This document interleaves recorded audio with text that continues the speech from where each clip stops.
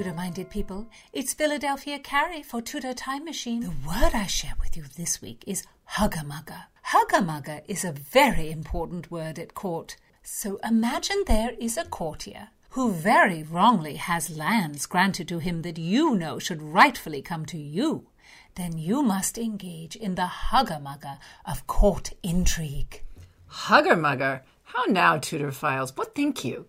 If you're new here, I'm Gage. I'm Jessica. We're here with Philadelphia Carrie for Tudor Word of the Week. Don't miss a word. Subscribe on YouTube and give me a like. Hugger-mugger means to act in secret, to act stealthily in a clandestine way. And it's used in the Tudor period when there are secrets to be kept. So it was used quite often. How do you spell it, Philadelphia? It is spelled Huggermugger, and it is all one word, hugger-mugger. And our Tudor Word of the Week is from the play Hamlet. Hamlet, the prince, whose father was King of Denmark. I understand, Philadelphia. It's all about the nobles. As it should be. Nobles are not the only thing Hamlet has going for it. It's also a play in the style of a revenger's tragedy. Yes, so Hamlet's father comes to Hamlet the son as a ghost and tells Hamlet that Hamlet's uncle killed him and that Hamlet must seek revenge. Revenger tragedies are one of the most popular style of plays. But this play also has other elements that were so popular during the time period. It has a play within a play and a mad scene. Hamlet was written between 1599 and 1601, and at that time, theaters like the Globe sat up to 3,000 people. And the Globe was not the only theater. There were several theaters, including the Blackfriars and the Curtain, and there were plays on most afternoons. So there were 10,000 to 20,000 people a week going to the theater in the Elizabethan and Jacobean time. And there was a lot of content. There were a lot of plays. Yes, I mean, it's amazing. Amazing.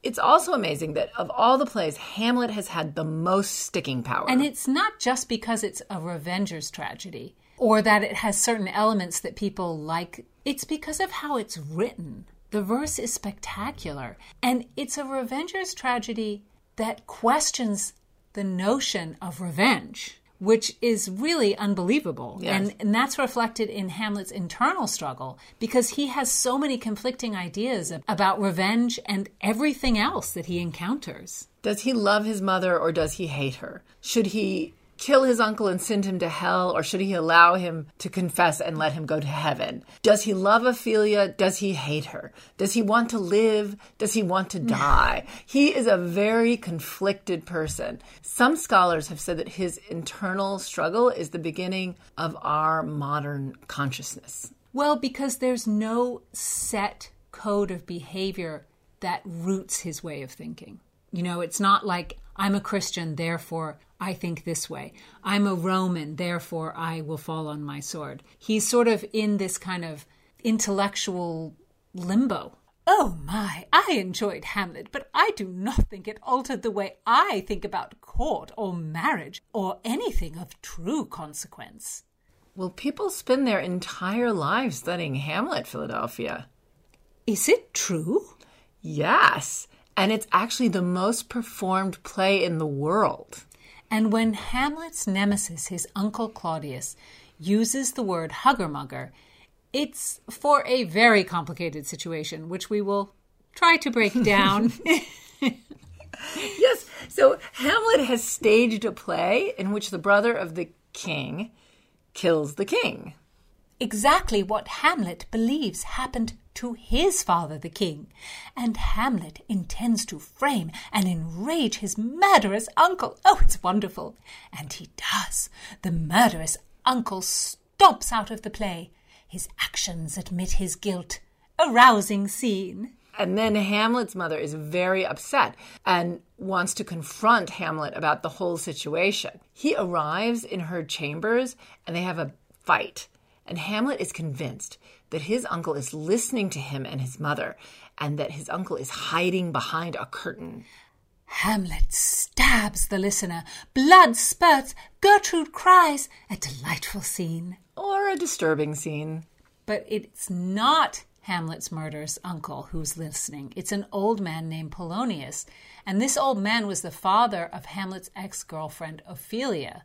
But Hamlet doesn't seem to care very much that he murders Polonius. He doesn't have a lot of unhinged thinking about that. Like, oh, I'm bad, I murdered the old man. Oh dear, oh dear. He's just like, oh well. Oh well. It's strange. Hamlet is so outraged that his uncle killed his father, but he's fine with the fact that he himself killed Polonius. Well, he has the attitude that Polonius kind of, I don't know, got in the way. It was his fault. Oh, people are inconsistent. So Ophelia goes insane after her father's death. And Hamlet, to sort of try to catch what people are really thinking and doing, fakes that he is insane. And then Ophelia's brother shows up, and that's Polonius' son. And of course, he's furious that his father has been murdered, because that's the normal reaction. Of course, and the murderous uncle, Claudius, decides it's best to hush up the death of Polonius because everything in the kingdom and at court is so chaotic, they just have to try to move on. So the uncle tries to smooth things over with Hamlet's mother, to act as if he's very sympathetic to all of these crazy situations that are happening. And so when they together witness Ophelia's insanity, what does he say, Philadelphia? Claudius says, "Oh, this is the poison of deep grief. It springs all from her father's death.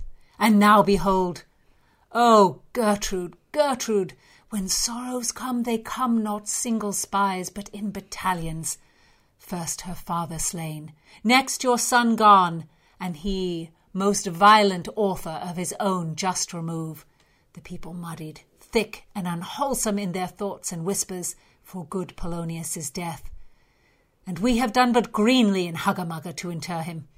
Poor Ophelia, divided from herself and her fair judgment."